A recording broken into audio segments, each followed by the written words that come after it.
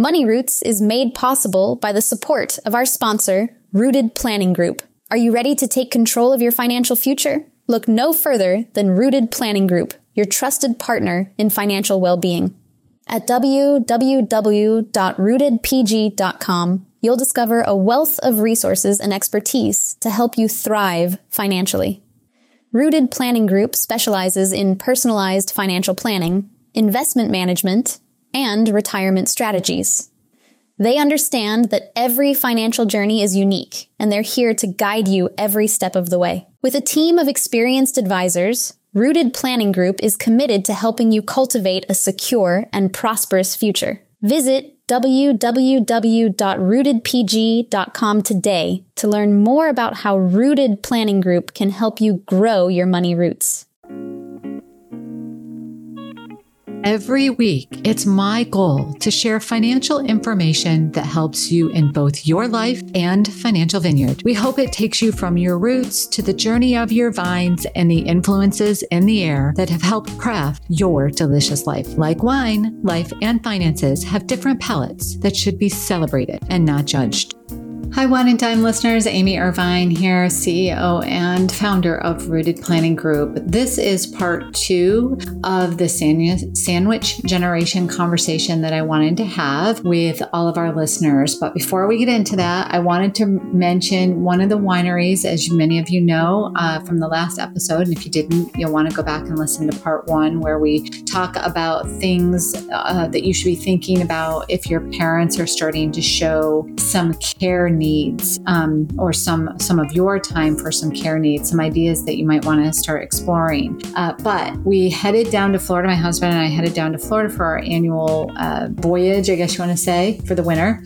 And on the way, we stopped at a cute little winery called Shelton Vineyards in Surrey, North Carolina. Spent a little bit of time in the winery tasting some various wines. I had quite an array of wines. So if you like whites, you like sweets, you like reds, you like rosés, there's going to be anything that you would want pretty much, I think, under the sun there. I did not try the port and I did not try many of the sweet wines, but the reds were hearty and hefty, and they did have a fun sparkling rosé. So if you're into that kind of thing, check out Shelton Vineyards in Surrey, North Carolina, just to see if there's something on the menu you might enjoy. We sure did. We walked away with about 3 bottles of wine. So we liked something, clearly. A couple of them were the sparkling rosés. In all seriousness, when we're talking about the idea of the sandwich generation, I mentioned in the last podcast that there's a number of things that you will want to be thinking about financially on your plate.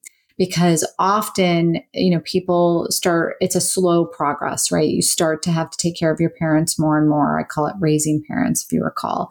And, it just becomes this thing where you don't notice it a lot, but I suggested that you make a list and also to put together what I call the red file. Some of the tools that you might want to consider if your parents are needing more and more dependent care. First of all, and it's always this time of year, it gets a little bit hectic at Rooted Planning Group, but first of all, one of the main things that we want to be looking at is the healthcare plan that your parents are on. You can go to Office for the Aging. Usually there's somebody in the Office for the Aging that will help determine what plan is best. There's also great Medicare brokers that exist. We have a couple of organizations that we work very closely with to help clients find the right plan for them.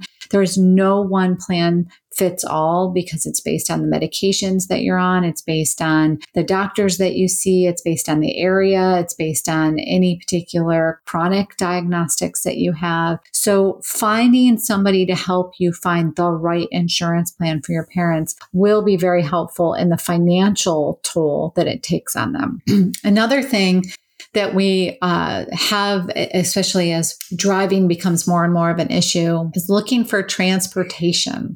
So there's a couple ways that you can go about this. In some counties, there's actually public transportation that exists for people in an aging population. I know in Steuben County, there is Faith in Action is an organization that provides free transportation to people over the age of 65. But in other counties and other organizations or other states, there might be other organizations that can provide that kind of transportation. I would talk with your your parents' physicians, they may know or be aware of some of that. Sometimes they offer a doctor, or not just doctor visits, but to the grocery store, or they might do well care visits. They might be, or check-in visits, or they might do phone visits, that sort of thing. So getting one of the biggest concerns that I always talk about with our clients when their parents are aging is the lack of interaction and community if they're in their own home. If they're still living at home by themselves, do they still have a good community? One of the things that my husband and I saw with my mother-in-law as she aged was that her circle of friends was just getting smaller and smaller and smaller. And she didn't have that sense of community anymore. And that can bring on some depression issues. So being aware of the circle of friends, being aware of their community involvement, and making sure that your parents don't stay locked up in their home unintentionally, of course, but that's certainly something to be aware of. Another